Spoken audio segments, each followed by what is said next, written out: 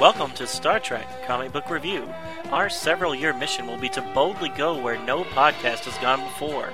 We will be reviewing every Star Trek comic book ever published. These stories have been released by Gold Key, Marvel, DC, Malibu, Wildstorm, Tokyo Press, IDW, and others. Star Trek and all that the Star Trek universe contains is copyrighted by CBS Studios, Inc. Hello and welcome to Star Trek Comic Book Review with Donovan and Ken, episode 324, recorded August 2nd, 2020.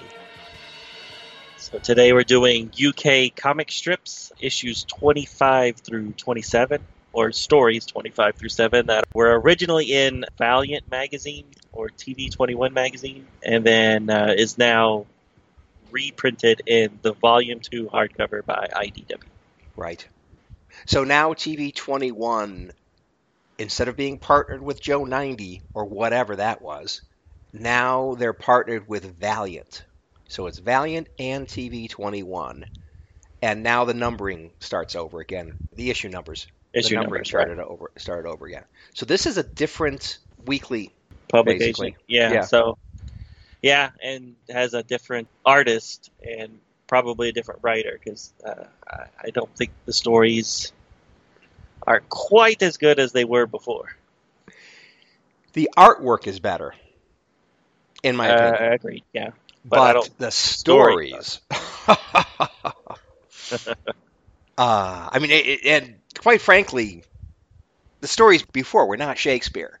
But at least these first three stories are not awesome. Yeah, a little disappointing. But maybe they're just getting going. Getting their feet Right. set. Right. So John Stokes is the new artist, according to some notes that you he gave actually me. gets the coloring right, so we actually see yellow shirts for the first time. Kirk is not the only one with a red shirt anymore. And the Enterprise, though not perfect, looks better. Anyway, we'll get to all this later. Sure. Well, let's just jump into the first story. It's fairly short, maybe the shortest story we've had from UK Comics. It was only in two different issues, issue number 1 and issue 2, and really only consisted of like 6 pages, so it was quite short. Or 4 pages, whatever. It's very small. Yes. All right, so it's entitled The Aging World, and this came out between October 2nd, 1971, and October 9th, 1971.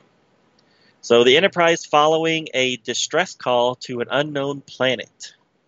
Kirk, Scotty, and a few red shirts go down in a shuttle. Once on the surface, they look for the lost crew broadcasting the distress call. The crew starts to age. One crew member freaks out, and he hijacks the shuttle and he plows it straight into a mountain. Getting older by the minute, the rest of the crew continue to track down the distress signal and eventually find a wrecked ship with a skeleton with its fingers still pressing down the distress button. Satisfied that they cannot do anything else, Kirk orders a beam up and requests that they reset the crew to the last known good, and when they rematerialize, they're back to their young, fit selves. The end. Oh, I'm kidding about it being short. Yeah, that's short. So they actually did something, instead of just beaming them up and they're magically better, they did specify to beam up like to the last known good backup copy? They don't actually say that, but it's... I don't know. They seem like, it worked. So I thought maybe there was a conversation in between there that they discussed that was something they were going to do. But no, it's not mentioned. It just happens, and they're like, all right, we're good. Yeah. We only lost one crew member and one shuttle. Yeah, it's a red shirt anyway, so who cares? Yes, right. It just smacked, because I'm looking at the dialogue, and it's just a normal beam up that they say, that you see, and pop, we're just normal again. Right. And it's like absolutely no explanation. Nope. No explanation about why the planet did that to them and how magically they're back to normal. Right. But at least they're showing the transporter being used. I mean, they're just enamored with showing shuttles being used. In the UK, yeah, they use the shuttles more than any other device. Right, which is exactly what Enterprise did in the, I think most of the run, but definitely in the first couple seasons.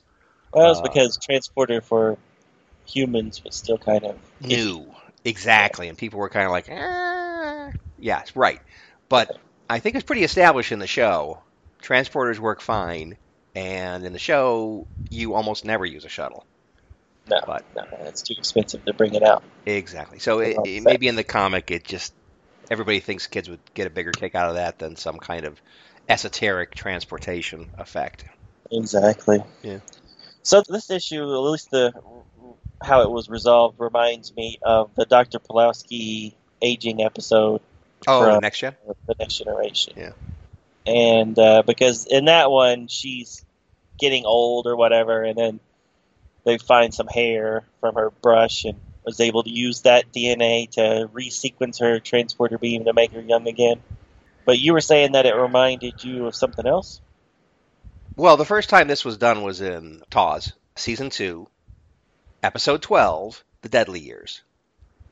So, yeah, in that one, Kirk and McCoy and I think maybe Scotty, although I'm not as sure about the Scotty one, they beam down to a planet, or maybe it's over to a ship. I don't remember exactly, but they beam someplace, and then they come back to the ship, and then they start aging when they're back on the ship. Right. And then eventually they're able to stop the aging process and reverse it. I think it was maybe some radiation exposure or something like that. So that's the first time TOS did the aging thing. And then I guess I really Next don't Gen remember that rehashed one. it.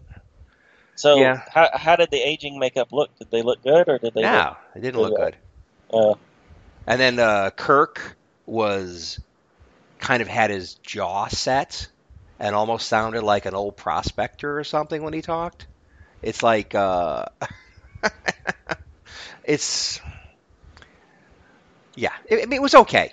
It was okay. yeah, I know I've seen every episode of Star Trek, but man, that one does not ring a bell. I'm gonna have to look that one up. You should look for that one and watch it. It's I mean since you don't remember it. Yeah, is it season 3? Season 2, episode 12. 12. All right. The Deadly Years, and there's a smoking hot blonde lady in it. I don't remember why she was there, but it was like it was kind of like a potential romantic interest with Kirk, and then like Kirk is old and is like, oh this is changing the dynamic. Anywho, this was a one and done character. Sure. Like, what was she doing on the ship again? I don't remember. Okay, but whatever. So there's a lot of back and forth between Kirk and her as he's aging. And she's not aging because she didn't beam over to that planet. Correct. I think she's probably a doctor of some kind. I don't know. But she's Yeah. got, like, she's not Starfleet. She's got, Right. like, flowing, like, some kind of dress thing. So, anyway. All right, I'm gonna look it up. You take a look. Yeah, so the aging thing has been done fine. Probably a lot of 60s TV shows. It's like, there's certain tropes that everybody does.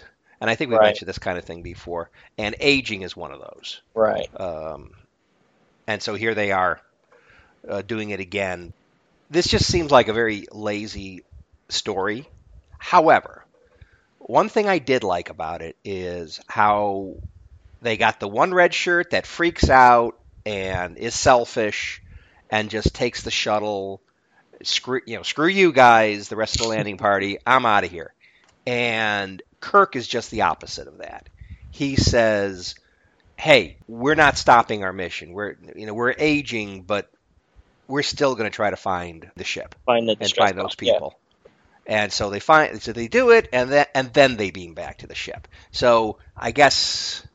But wouldn't you think The you would Kirk beam example. back as soon as you realized something was going on, and then send back another crew with maybe hazmat uniforms or something? I didn't say that it was the smartest thing in the world. You just But- like his determination. His determination, his courage to, Sure. finish the job they started, despite the fact that they're heading towards death. And then Scotty and the other red shirt are like, they're going along with him and stuff, but, so everybody was, they followed Kirk's lead.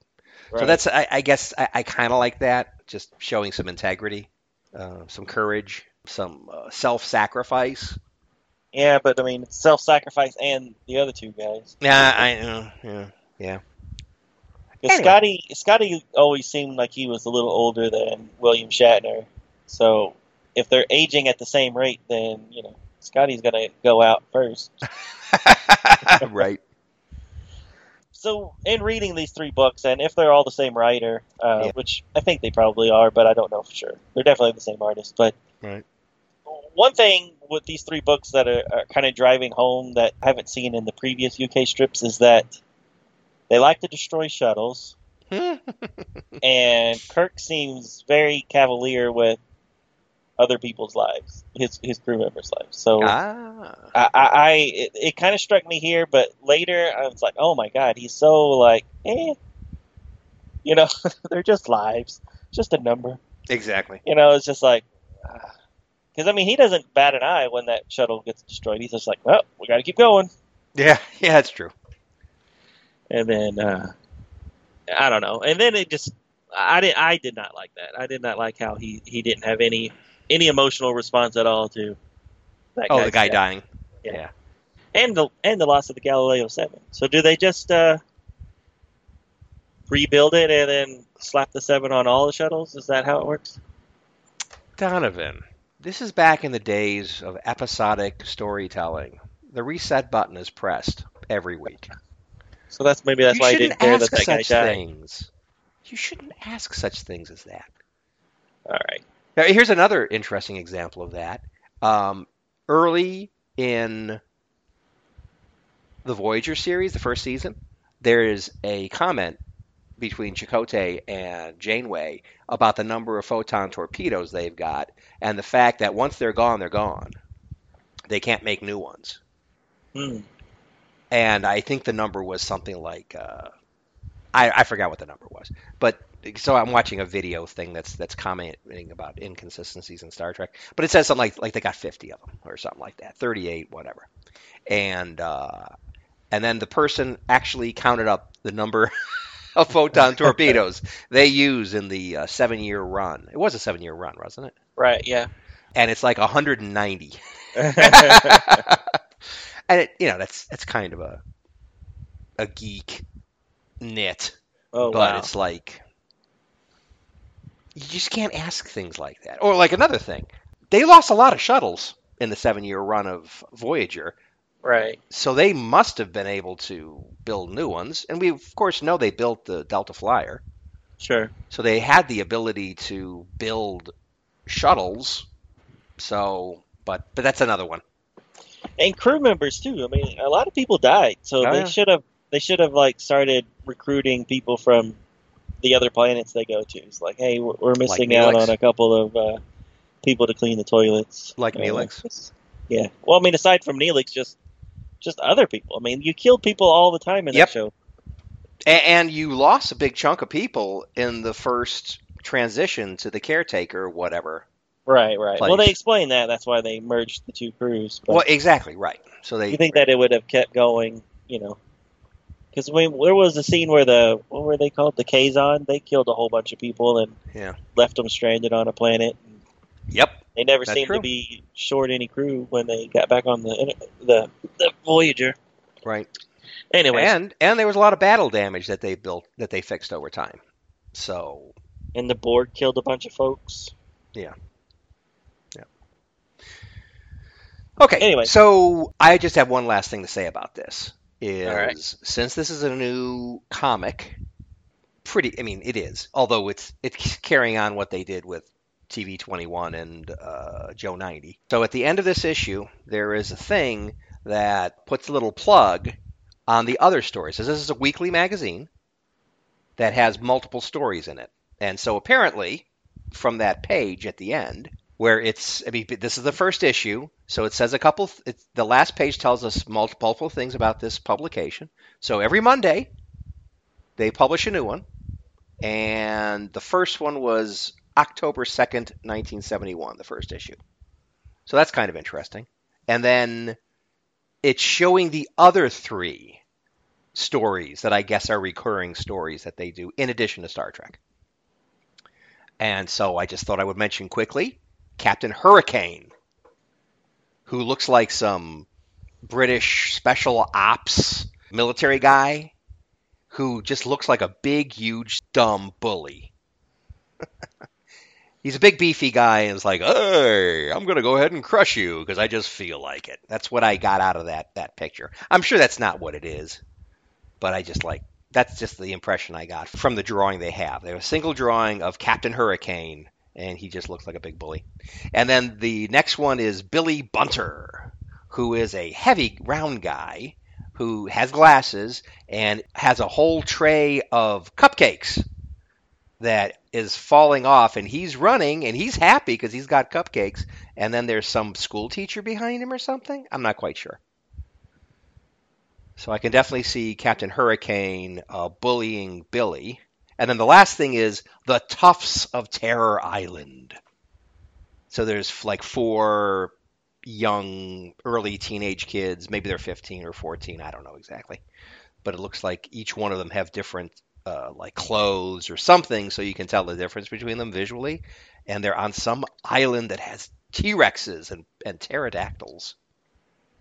Dinosaurs. Which reminded me a little bit of the Danger Island live action stories that used to be on the Banana Splits when I was a kid. So I don't think they replayed Banana Splits that much, did they? When you were? Oh yeah, I loved Banana Splits. Oh, okay. So you remember Danger Island then?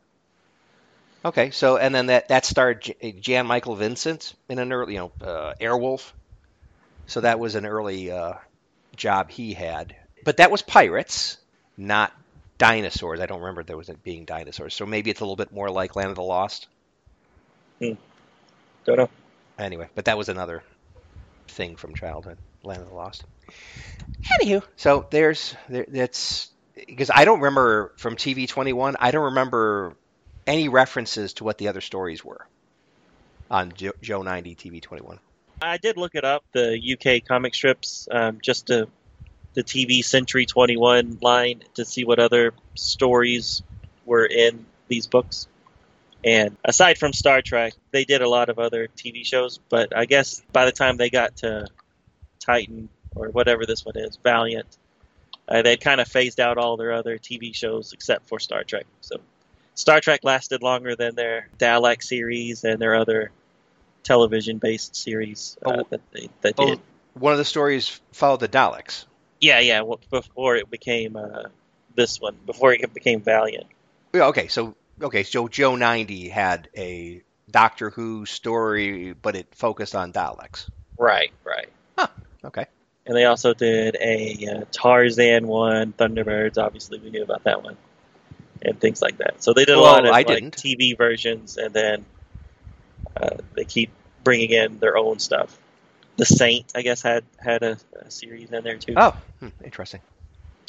So it was kind of a mishmash of just TV expanded stuff. TV strips, but by the time it moved to Valiant, it looks like Star Trek was the only one that survived that was actually based on an outside source and not something they were coming up with. Right. But it's kind of cool.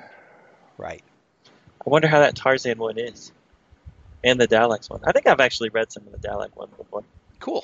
Well, I'd be interested in the Dalek one. I guess Tarzan, but... Well, I say Tarzan because I'm just curious if it follows more the TV show or the old, Johnny Weissmuller movies. Which version of Tarzan. Exactly. And I remember that TV show a bit. Was that with Ron Ely? Ron Ely, yeah, I couldn't remember his name. Who was the thing I know Ron Ely best for is Dr. What's his Dr. Bronze-Skin. He was in that movie. They did a movie Alan version Quartermain? of it. No, not that. It was Doc Savage. That's it. Doc Savage. Okay. Doc Savage, not Doctor.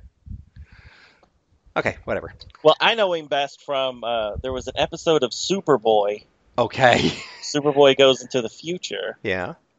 And he meets up with his future self, played by Ron Ely. Oh.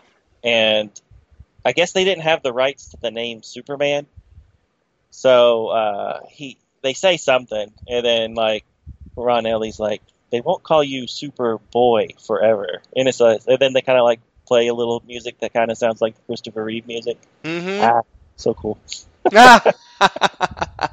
And he had white hair with the Superman curl, so he kind of looked like Marlon Jor-El? Brando's wig. Uh-huh. It was quite good. Cool. But yeah, I was just like, that's pretty cool. And then I Okay. found out that he was also Tarzan and stuff like that. So, Yeah. Yeah. anyways, boy, we are off track. Yeah. Okay. Should we go to the second story? I call this one the Insomnia Inducer. Ah. Yeah, let's do Well, it. I think this is the longest storyline that we've run into so far. Definitely, yeah. We just finished the Because shortest one, and now we're going to hit the longest one. Right. Yeah. All right, go for it, kid. Yeah. So this storyline encompasses issues 3 through 11. Beefy story. And these published dates are from October 16th, 1971 to December 11th, 1971. And John Stokes, again, is the artist. The Klingons and the Federation are locked in a Cold War that sees the loss of life and commerce as the Klingons make a habit of destroying Federation ships that come too close to their territory. An armed Starfleet survey ship is blown to bits by a well-drawn Klingon D7 cruiser. Good job, John. The Admiralty orders Kirk and the Enterprise to the planet Lothor, where Kirk is ordered to secure the diplomatic cooperation of Lothorians to set up a Starfleet attack unit on their planet. From that strategic base, they can better check the Klingon activity in the sector. Kirk takes the assignment and orders course change. Meanwhile, on Earth, a spy in a Starfleet red tunic that works within the Admiralty passes word of Kirk's assignment to an operative that transmits the news to Klingon High Command. A Klingon D7 enters orbit around Lothor. The ship's tall and lean Klingon commander that apparently digs the Ming the Merciless look is speaking with a scientist that claims his hypnosis device, mechano-hypnosis device, will allow them to take over the Lothorian leadership. Ming says he'd better be able to do that because that is the basis of the trap he plans to lay for Kirk and his minions. End of issue 3. Issue 4. En route to Lothor, the Enterprise is attacked by a Klingon raider whose small size and underpowered weapons are no match for the mighty starship's shields. Little does Kirk and crew realize, but this is just a delaying tactic to give Ming more time to carry out his mechano-hypnosis of the Lothorian leader. The brainwashed leader will bait Kirk and his ship in nice and close, then the death knell will sound. End of issue 4. Issue 5. The Enterprise finally arrives at Lothor. Kirk and Spock, dressed in their fancy dress uniforms, take a shuttle down, of course. Kirk and Spock are met by the Lothorian president, who shows them around before they get down to business. The Klingons are watching proceedings and are quite happy with how Kirk is stepping into their trap. Ming makes it clear he intends to use the mechano-hypnosis on Kirk and finds out from his scientist that the effects will not wear off, but can only be ended by destruction of the mechano-hypnosis device. Which they know that'll never happen. They test out the mechano-hypnosis device on a human who is in the shuttlecraft. It's just a shuttlecraft pilot that's just sitting around waiting for Kirk to return. And he is put completely under Ming's mind control. They prove it by ordering the pilot to close the shuttle door on his hands, and he does so with no outward sign of hesitancy or pain after it closes on his hand. Now confident their device works on humans, Ming and his scientists, Karkax, move to the next phase of their deadly plan. The end of issue 5. Issue number 6. Under Klingon control, the President talks Kirk into bringing down most of the Enterprise crew. Oh my God. For a celebratory gathering he oddly calls the Red Wedding. That's kind of a Game of Thrones reference. The President asks how many people must remain on the ship to be able to keep it in orbit. Kirk naively says, only 10 or so. But Spock's suspicions are raised given the oddness of the question. Spock says, nothing for now, but his eyes are kept wide open. They use many shuttles, no transporters, to ferry down the entire crew, except for 10 people, led by Chekhov. The Klingons are ecstatic. Things are going so well.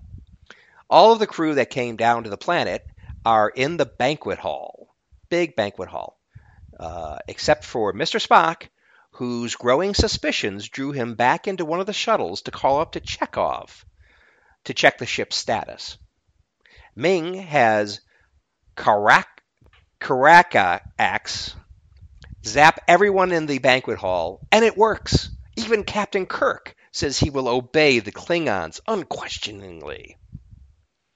From a passageway outside the hall, Spock sees most of the crew have been hypnotized and begins to plan his next move when a Lothorian guard points his BFG at Spock and tells him to freeze. The end of issue 6. Issue 7.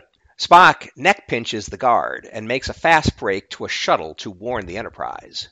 Ming and his scientist pal spot Spock running to the shuttle. The scientist zaps Spock at a distance with his mechano-hypnosis ray.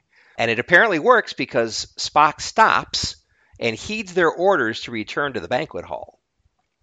Ming tells the crew in the banquet hall to act normally and return to Earth.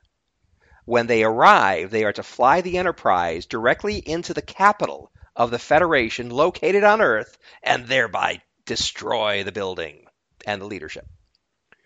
Later, they all return to the Enterprise, where Kirk gives the order to Scotty to set course for Earth. Meanwhile, Spock, who fought off the effects of the mechano-hypnosis ray, meets with Chekhov and the skeleton crew that were never zapped, and tells them of the plot. He goes on to say it's up to them to put the rest of the crew under house arrest to foil the Klingons' plans. Meanwhile, back on the bridge, somehow Kirk knows of Spock's little pep rally and gives Uhura orders to seal number 6 restroom and flood it with gas. End of issue 7. Issue 8. Their plans made, Spock goes to the door to leave and discovers they are locked in. Spock realizes somehow Kirk knows of their plans. His next logical move will be to flood the room with stunning vapor, which apparently is a lot like anesthetine gas. Spock takes his tunic off and uses it to block the gas entering the locked kill box. Chekhov is able to get out through a panel in the ceiling, and the rest follow, including Spock. Kirk, realizing Spock escaped, takes a security team and captures Chekhov and the rest, except for Spock. Spock makes his way back to the transporter room and plans to use it to return to Lothor alone. End of issue 8. Issue 9. Spock realizes he needs to destroy the Klingon mechano-hypnosis device to break its hold on the crew and the leaders of Lothor. Spock barely makes it and materializes on Lothor. Fearing Kirk will warn the Klingons, he knows he does not have much time. He acts like he is still under Klingon control and quickly makes his way to the President's government building. Spock finds out where the Klingons are from the President, grabs a gun, and bursts in on the 2 Klingons, only to find Kirk is already there, and he's pointing a phaser at Spock. End of issue 9. Issue 10. Confronted with Kirk about to shoot him, Spock uses his great mind to reach out to his friend Kirk and break the Klingons' hypno control over him at a distance.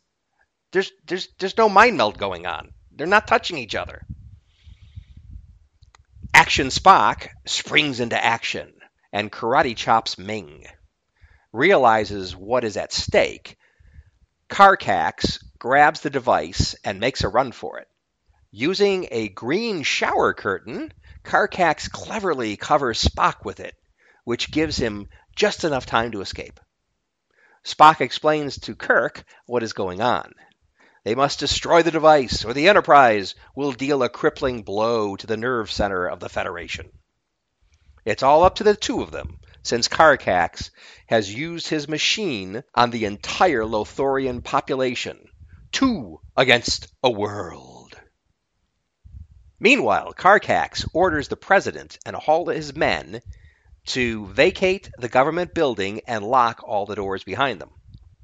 Safely outside, they activate self-destruction devices that level the building and likely entomb Kirk and Spock.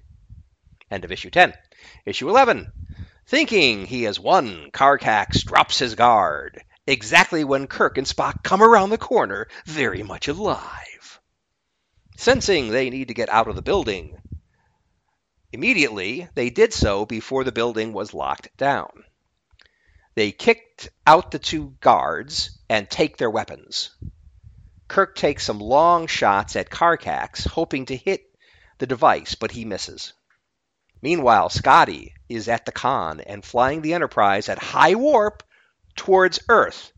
Yes, high warp towards Earth, very far away from Lothor by now. And Scotty is hell-bent on carrying out his Klingon master's wishes. Kirk and Spock follow Carcax into a spacecraft hangar as he enters a spaceplane. Spock and Kirk are able to enter a small hovering craft just as Carcax starts to lift off. Kirk flies the hovercraft directly into the spaceplane that Carcax is in, but just before they impact, they hit their ejection seat controls. Parachutes automatically deploy, and Kirk and Spock float to the ground unharmed, while Carcax and his precious device reach the ground first in a ball of flames and justice.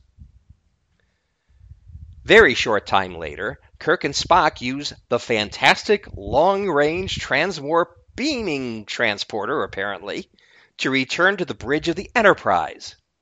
Kirk says there will be much to explain when they reach Earth. Spock says especially how they obtained transwarp beaming technology without Khan's help. The end.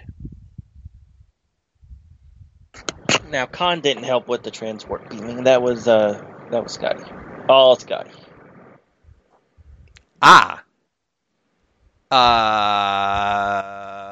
Okay, so hold on. Okay, so let's talk about that for a second. Just make sure I get that all straight.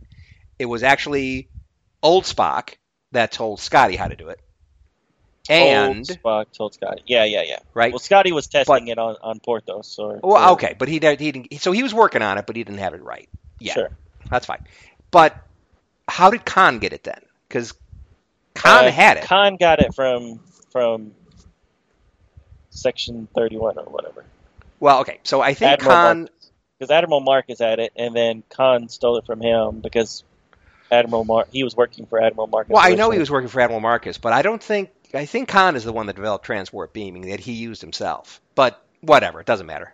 No, because when Scotty finds it, he's like, how did they get this? That it's supposed to be locked up. Well, how about this? So Scotty was working on it. The Federation was working on it, but it wasn't working yet. And Khan got the information and perfected it. Maybe that's what happened. Nope. Well, nope. Okay. You're wrong, kid. Well, okay. I don't want to get into a pissing match here, but I just want to say Scotty did not successfully transwarp beam anything. So I do not believe. Well, with Spock's help, they did transport. Well, yes, to the but Enterprise. that happened. But that happened after Khan already had the technology and was using it, right? No. Am I wrong about that? Yeah, because Khan was in the second movie. He didn't. That's right. Okay, you're right. Sorry, I'm mixing up the first and second movies. Okay. Fine. You're right. Donovan. Darn right I am. You might get me on the original series episodes, but I know those movies. Okay, fine. Fine, fine, fine. Anyway, how do you like the incredibly long story? Oh, it was incredibly long.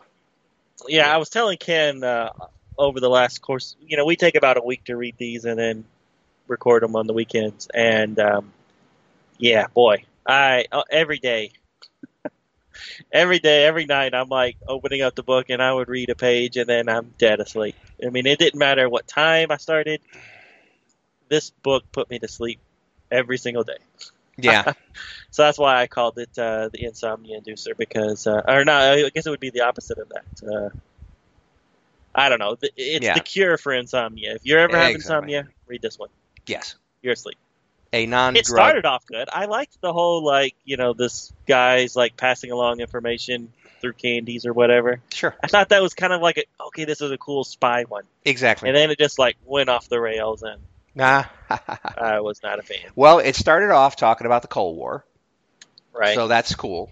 That's very much in keeping with TAWS, Sure. and its reflections on what was going on, in the world when it was made. So I kind of like that, but yeah, they just dragged on. And of course, the whole MacGuffin, the technology, the mechano hypnotizer thing. It's like, oh my God, that thing just got harder and harder to believe That's right. as time went on. It's like not only can I have this little beam or maybe lightning, whatever it is, go out to people and completely bend them to your will. I mean, completely. And you actually are still thinking like you. It's not like you're turned into a robot or something. It's just you're totally co-opted whoever ran the thing. Right. It's like, oh my God, that, and then you can do it to hundreds of people at the same time. It's like, oh my God, this thing, oh my God, Right. whatever. Right. Yeah. And then, but then they have to have superhuman Spock, who's somehow able to With his great mind control, break it with his hybrid mind. his hybrid mind. Don't they Exactly. even mention it? It's like his half Vulcan mind is able to break through it or whatever. I just Yeah, man, whatever. if that's the case, then I'm sure there's other species that have different brain chemistries than humans, Yeah. and they should be able to break it too. And Lothorians, Right. apparently. Right. Yeah. But I did kind of like the idea of brainwashing a ship, and then maybe not brainwashing, but having a ship just plow into a planet. I mean, it sounds horrible, especially after 9/11. Yeah. But years before 9/11, there was a novel, a Star Wars novel, where that was one of the Empire's admirals. Her plan was to take a Star Destroyer and just plow it into Coruscant. And I remember thinking, oh my goodness, that would just completely destroy the whole planet. Even though, Right. size-wise, Star Destroyer is not that big, but, plowing into a planet at, light speed would be devastating.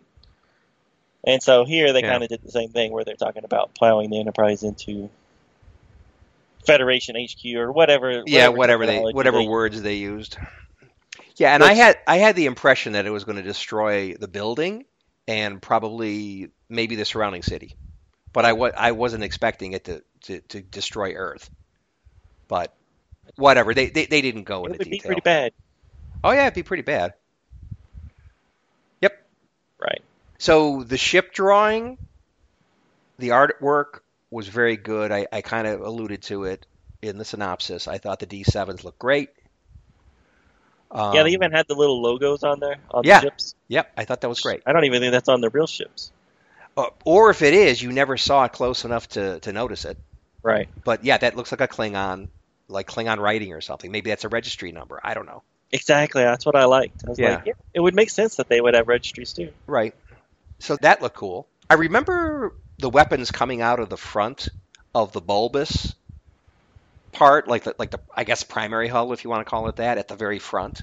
I know like photon torpedoes or whatever they have for that comes out of the front of that part. I don't remember weapons coming out of the nacelles, but whatever, they're showing it here. Maybe at some point they did that. I don't know. But so that was a little odd, struck me a little odd, but maybe that's at some point that's where it came from. on T7s. I don't know. They also show. Okay, so where the But established is that a ships. weapon or is that the hypno beam? Well, that was at the beginning where they hadn't introduced the hypno beam yet. Oh, but it is how they jam the. Okay, that's how they're jamming the communications. Well, I thought that's how they destroyed the armed survey ship. Okay. I'm on a different page. Yeah, you're right. Yeah, so this is the beginning. This is Yeah. early. But then, like 2 I'm pages referring to. later, they're using that same nacelle to jam the communications. Okay. There Yeah. you go. All right, I got you now. Okay. So the established TOS ships all look good. They look accurate. I mean, the Enterprise is a little wonky, but still about as good as we've seen so far. Mm. But the new ships we'd never seen before, they're quite fanciful. So there's an armed survey ship that has like 3 like fins coming off of the back, and the 2 on the side have nacelles. So that they look like Federation nacelles.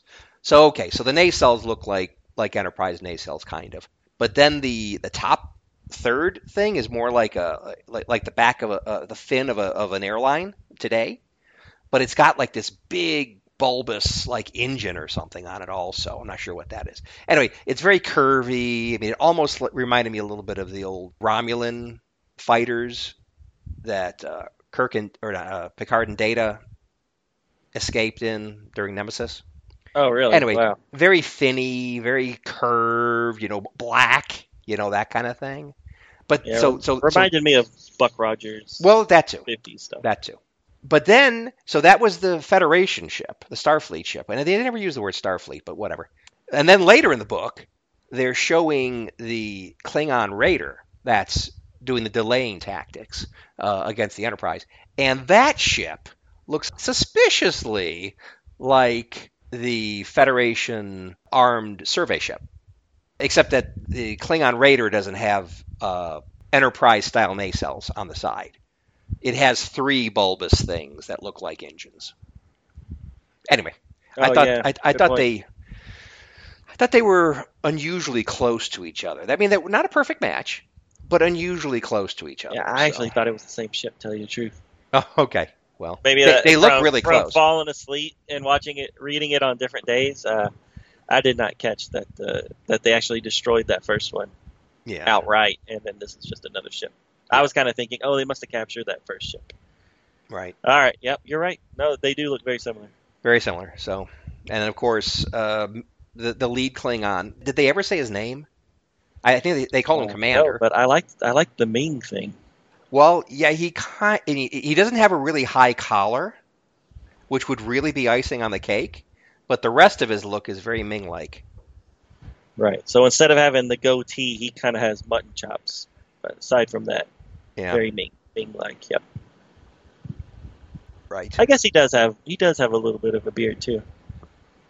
Oh, he's got a beard. Oh no. Yeah, he has that pointed chin too. Yeah. Yeah, very Ming-like. I liked it. Right. But it was also cool to see the Klingon logo, which again I don't remember ever seeing the Klingon logo on their clothes. On their clothes and stuff. Yeah. No. And in fact, I don't ever remember seeing the Klingon logo until maybe the movies. I guess it was in the TV show at some point. It must have been in the TV show at some point. But I don't ever remember seeing it. Yeah. And of course, the one thing about his outfit that looks pretty good is he's wearing his green underwear on the outside. As you do. As you do in superhero comic books. However, this isn't really a superhero comic book. But yeah, so that part kind of like, green underwear on the outside. Huh. Okay. I liked how there was a spot in the book where I think it was when the Klingon Raider was going to attack them, and it was Sulu who said, "Full force field, close inner locks." And then another guy says, "Force field operative, sir. Locks." And then a third guy says, "Locks activated." So either they mistakenly drew Sulu in that panel, or they did something that's cool, which is they put Sulu in there where he's kind of like doing a Riker thing, which is very un-TOS-like. I mean, when Kirk is at the con, he gives all the orders, and no one else takes the initiative typically. Right. However, in Next Gen, Picard and Riker obviously have great respect for each other, and there are times where Riker will take the initiative, and then Picard's is absolutely fine with it because, well, it's what I would have done. So yeah, cool. There you go.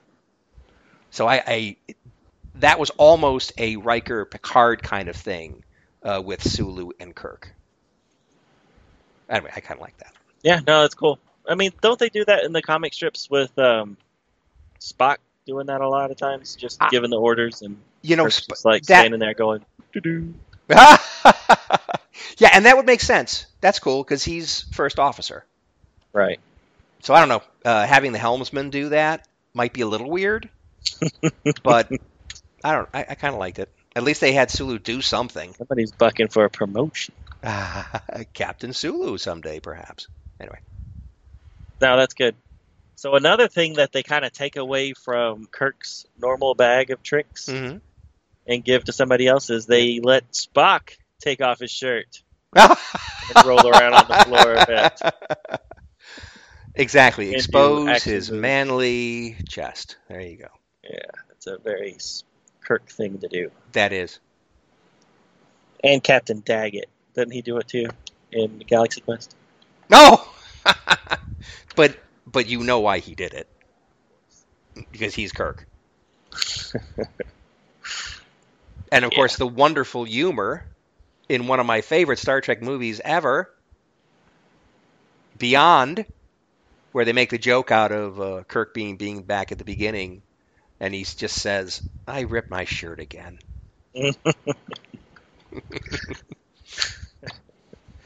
You really like that one? I love that one. That's a great one. I mean, I don't dislike it, but it's not my favorite. Well, okay. So my favorite's Khan, Wrath of Khan. Wrath of Khan, not Into Darkness. Right. Okay. And of course, First Contact. I love that too. But I really like Beyond, with all of its flaws. Sure. You know, being a diehard fan, you kind of have to do that. I even like Star Trek V and Star Trek 1, where a lot of people would fight me on that. I'm not going to fight you on it, but Star Trek V sucked. So I hear. So you've said in the past. Yeah. Anyway, whatever. I mean, it's all Trek and it's all great. And some people dismiss Discovery and things like that out of hand because it just isn't it's not their Star Trek. But it's like, yeah, whatever. People pick their things to hate on. Yeah, I keep hearing people like about the Lower Decks. Like, nobody's going to watch this. And I'm like, why would you not watch it? It looks funny, and it's Star Trek, so. Well, I didn't see much funny in the one and only trailer. However, I'm going to watch it. Hell yeah, I'm going to watch it. I just didn't find the trailer funny, which I was hoping to.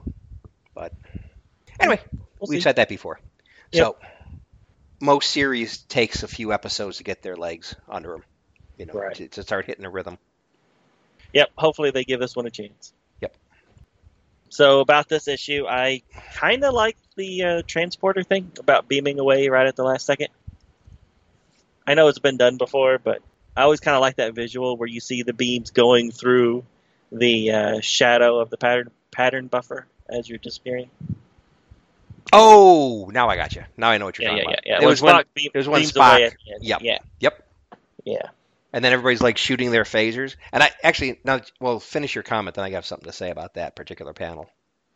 No, I'm just saying I like that visual of the phasers going through your pattern buffer. But it is always tainted with that one episode of The Next Generation when a phaser beam somehow hit the pattern buffer and bounced off and ricocheted and killed some guy. Oh.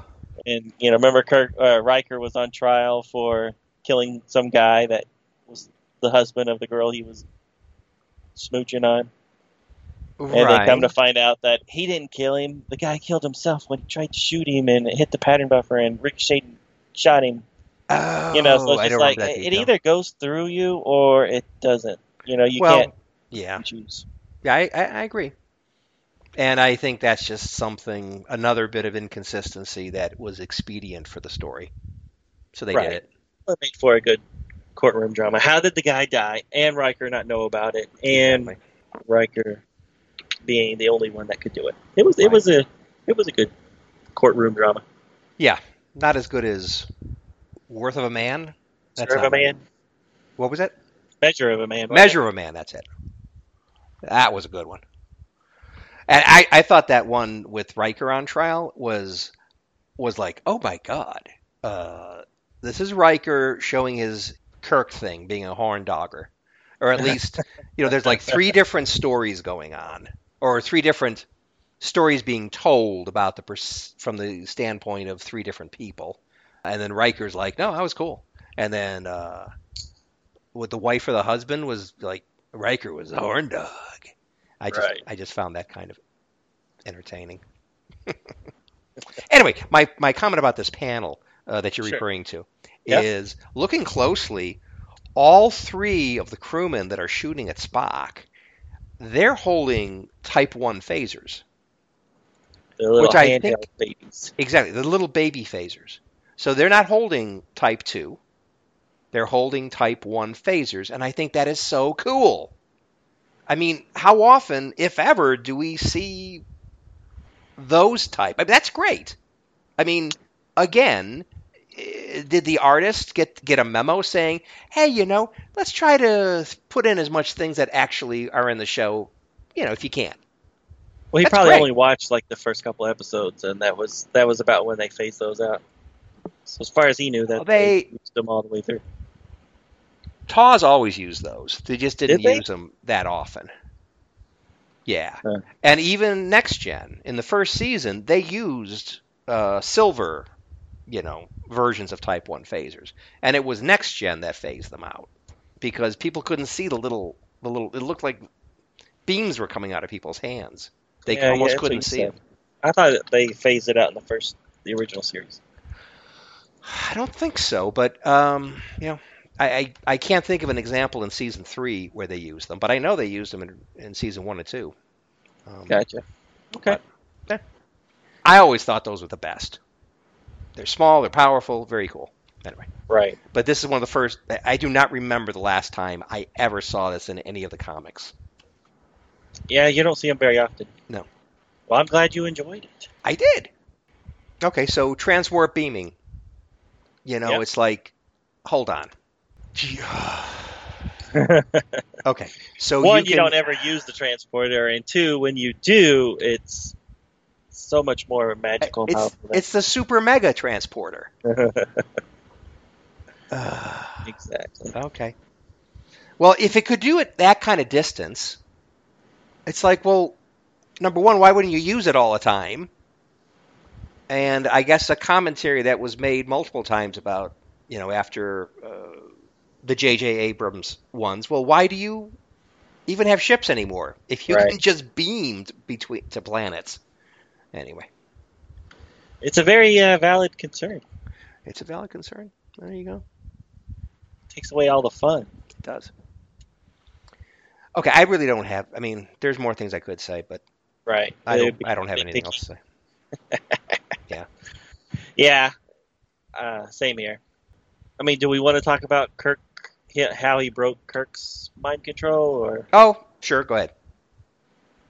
Oh, I mean, you mentioned it in the synopsis just that he was able to do it without touching him, just by like, we are friends, so I can break your mind control.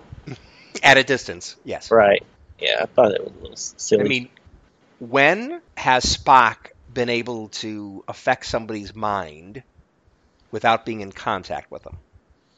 Now, maybe it happened at some point somewhere. Sure. But I can't think of an example.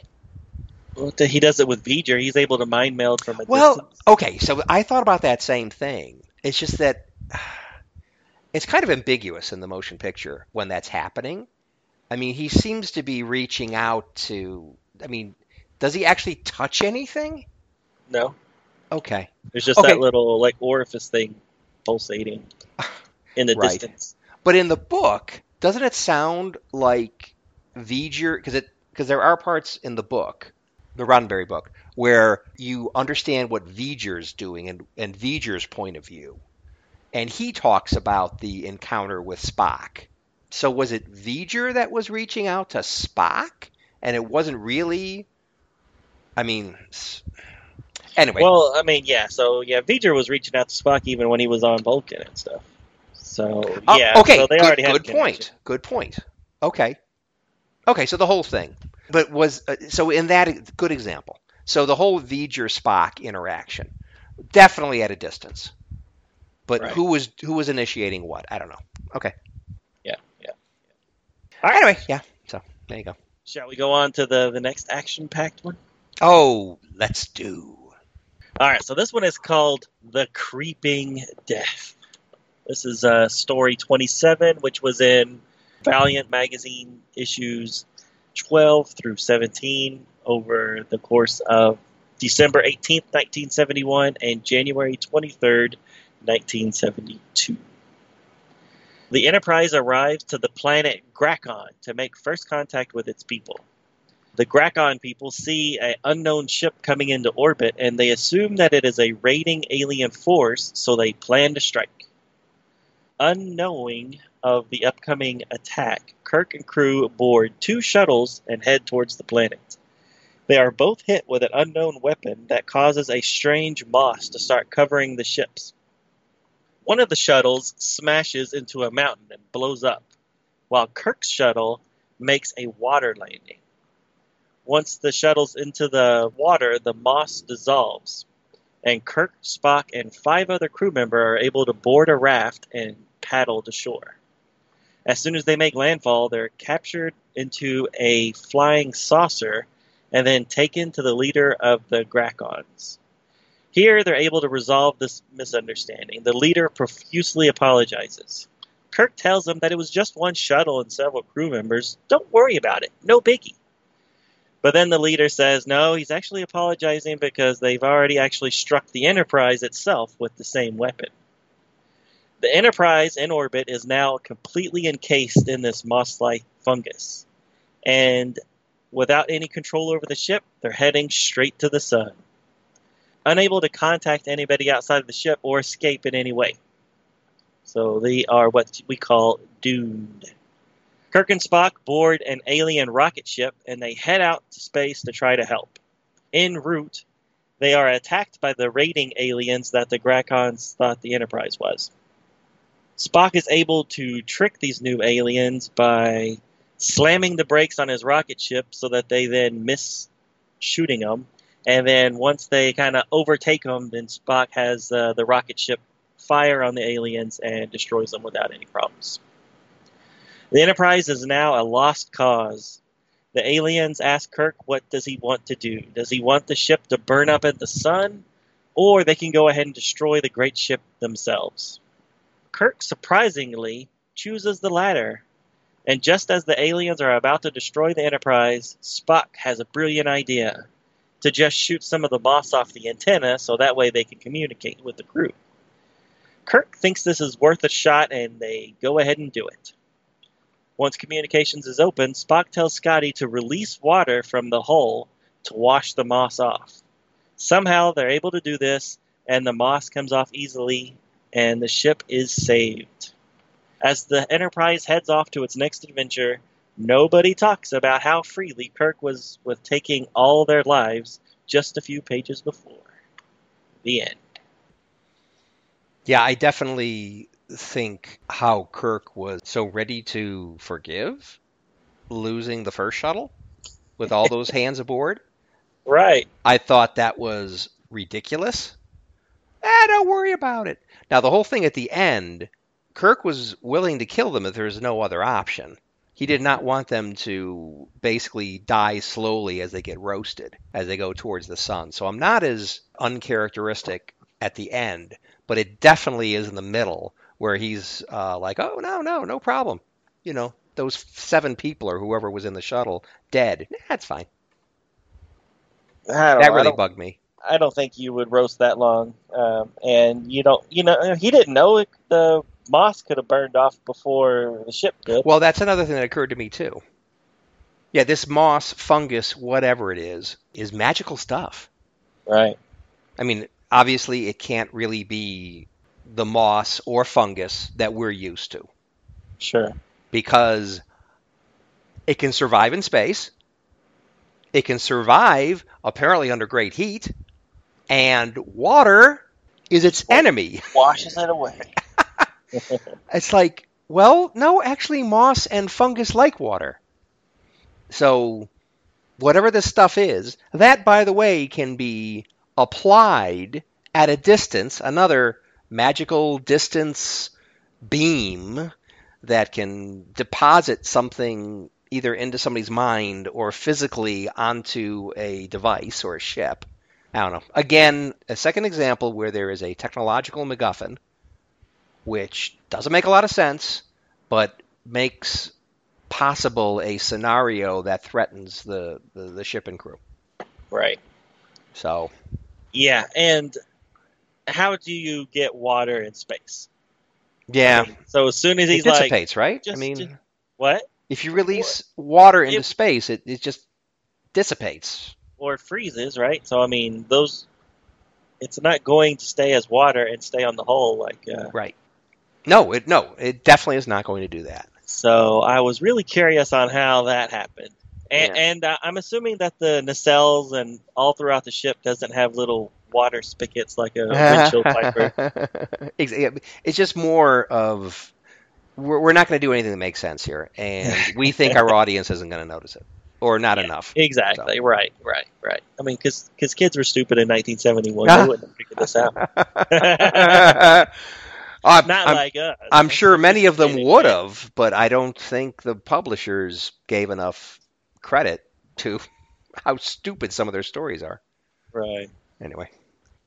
Yeah, so I mean, but that guy, those poor guys at the beginning when they crashed into a mountain again. I mean, the writer likes to crash shuttles into mountains. Yes. But I mean, it even shows like a picture of them like staring out the window, going, I don't know. We're gonna die. Exactly. Then they just die, and then Kirk's like, meh. Yeah. Poop happens. Yeah. All right. Okay. So I just want to say that I interpreted the beginning a little different than you did. Oh, really? And it caused great concern for me. Because basically at the beginning, Kirk with his little red headset on, which really, that's an Uhura thing, not you, where for some reason he's got a headset on. He's looking at what appears to be either paper, a yellow paper, or maybe it's some kind of display device, maybe. But I really think they were going for paper, where they're showing the orbits of this particular solar system, star system, whatever. And Kirk is like, all right, solar system, just like Earth. Oh, and look. Super excited. Oh, super excited. And he's almost got a look in his eyes like, oh, we're going to go out and explore that planet because it's probably just like Earth. So, as near as I can tell, they're clueless about there being intelligent life on the planet. So the idea of first contact, I don't think it was a first contact situation. I think it was here's a great place we could set up a colony. Although they didn't say that, but that's the impression I got out of it. And it's like, sorry, very clear from TOS episodes that they have little things called sensors, which there is a protocol when you come up to a new solar system, you come up to a new planet, you're using the sensors to assess the situation because you do not want to go in breaking the Prime Directive, beaming into a planet that obviously has a large population, probably has a certain amount of industrialization that you can pick up signs of, tool users, and things. So I mean, non-interference. I mean, there's protocols for all this, so this wouldn't happen on the TV show. Right. Yeah, and these people had spaceships and had fought with another alien that comes from another planet. So they definitely would have been broadcasting, something. Radio there you waves. There you go. Exactly. So exactly. Some kind of radio waves or something for communication purposes. Yeah. Yeah, they've got TV. You can watch their TV from far off. Like Neelix did when they went to Earth. Oh, remember when they go to Earth in 1984 or something? Okay, and he's watching soap operas. I don't remember that nuance, but right. Was that the one where they had like the Bill Gates kind of character? Yeah, played by Ed Begley Jr. Exactly. Right. Exactly. Right. Okay. Gotcha. Okay, so one thing I did like is at least they made the aliens look alien. Whereas a few issues ago, we basically had an alien that looked like Moses with blue skin. You know, the guy with the beard, the last guy remaining that was, Yep. the ants were killing everybody.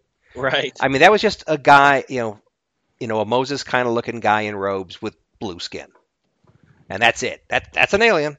At least these guys, they're bald. They seem to have unusually large craniums. Right. I'll also say though they seem to the facial features. They have they kind of look reptilian in their eyes and noses. I thought. Well, with like from V. Do you remember V, the TV show? Oh, right. Yep. I thought they looked a little bit like that, even though they predate it by quite a few years. Yeah, but I also think that some of the like the mouth and the nose, I think it looks a little bit like Negro features, black folk. So I thought that was interesting. Instead of typically white Caucasian features on all the aliens, I think they also channel to some degree black folks' facial features to some degree, but not the eyes, obviously, because they're red, weird things. But right. So that doesn't happen too often. So I thought that was interesting. At least they try to make them look a little alien. Yeah. With their brows and their green skin, they looked a lot like Martian Manhunter from DC Comics. Uh-huh. Yep. I agree. Yeah, so let's see. Is there something else? What'd you think of the flying saucer that looked like a helmet or something with like rocket exhaust? Oh, right. Off the bottom? Yeah, so that was the ship that came and picked them out of the water. Right. I don't see how that would be very maneuverable. Yeah, so it has a rocket engine in the bottom of the flying saucer. Yeah. Which I know they're showing like they're moving and then they're grabbing the inflatable World War II era inflatable yellow raft, emergency raft, complete with paddle. With the little claw, like a claw machine. Exactly, but it's like, oh my god, they're just going to get toasted with that engine exhaust. Right. But yeah, I don't know how that would work. And then later, oh, go ahead. No, you go. No, please. Okay, so they pull them up into the flying saucer, and they transport them in the flying saucer, which I assume is manned, to the Capitol or whatever. They're going to do, the firing squad thing. And it's like nobody noticed they're a bunch of white-skinned people that don't look anything like your alien enemies. Do they know what their alien enemies look like? Well, when the president is on the thing and looks at them, he says, "These guys aren't the bad guys." I forgot the name. I mean, he knew right away as soon as he looked at their faces. He's like, what's going on here? These aren't the bad guys. They went from being diabolical, ultimate weapon wielding guys into being very reasonable and helpful for what they could do. I mean, they even took one of their spaceships up to try to stop the Enterprise from burning up. And by the way, why would the Enterprise go towards their sun all of a sudden? If you're in orbit around a planet, because you're much closer to the planet, geosynchronous orbit is something like 20,000 miles up. That's a hell of a lot closer than the sun or the star, right? So you're going to do the same thing as Spacelab, which you're going to, your orbit is going to decay and eventually you'll burn up in the atmosphere. You're not going to go towards the sun. Anyway, that's more exciting. It is more exciting. You got more time. And there's a race, right? Now, the idea that the Enterprise being drawn with gravitational pull towards the sun would outstrip the speed of a rocket ship? I don't know. Maybe that makes sense. I don't know. It just struck me as odd. I don't think it does, Ken. Yeah. And then also, this rocket ship has like traditional like rockets. I mean, it looks like a 60s era rocket ship.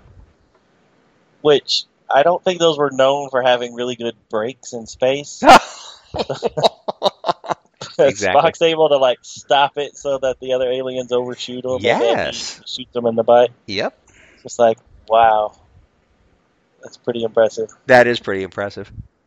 Now, one thing I do like about the rocket ship, and this is the only thing, because it really is, like you say, it's just a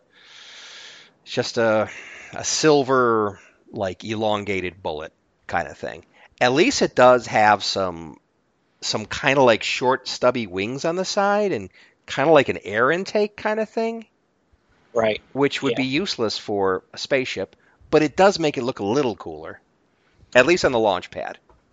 Yeah, when it's blasting off, it looks pretty cool. I like that shot of it blasting off. Right.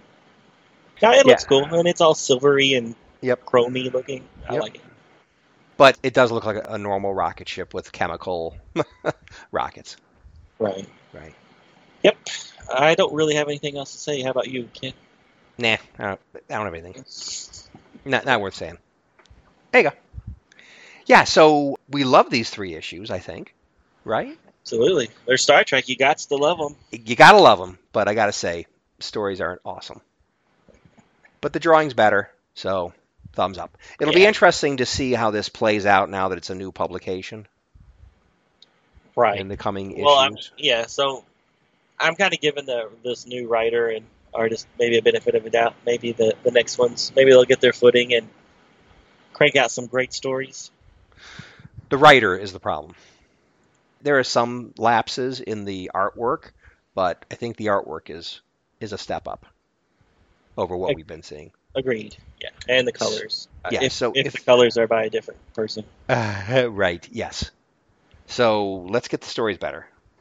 That's the biggest issue. Right. Cool.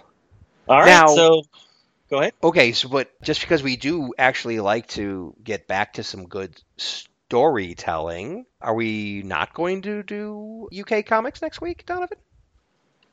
No, I figured we did two in a row, so we'll do. We'll go back to Star Trek Year 5. Good. Which should have 3 new stories for us to read.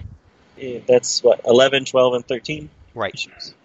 So a few days from now, 13 will be coming out, and we'll grab it. We've got 11 and 12, so we'll start prepping with those, and then pick up 13 en route, and finish with an awesome episode 235. Right. So just as a teaser, this will be, I think we'll finally find out who's shooting Kirk in the back of the head way back in issue number 1. Exactly. And then also, I think it has a special guest star from the old show. Oh, there you go. Oh, okay. So you know more about it. Oh, no, you're right. Okay, I know what you mean, because I saw the cover. Okay, yeah. Cover 11 will be the spoiler. Right. But didn't we see they were involved in issue 10 or 9? Yeah, they've already been involved in some way. Okay. It's Gary Savick. Okay. And ISIS. There you go. Yeah. All right. Well, thank you everybody for listening, and we'll be back next week with those great stories. Exactly. Thanks everybody for joining us on the review. Thank you for listening to Star Trek Comic Book Review. All Star Trek stories and characters are copyrighted CBS Studios Incorporated. All music, stories, and characters discussed are for entertainment purposes only. You can email us at startcomicbookreview@gmail.com. Visit us at our website, www.stcomicbookreview.com. Subscribe to us via iTunes, or friend us on Facebook at first name ST Comic, second name Book Review. See you next time on Star Trek Comic Book Review. Let's get the hell out of here.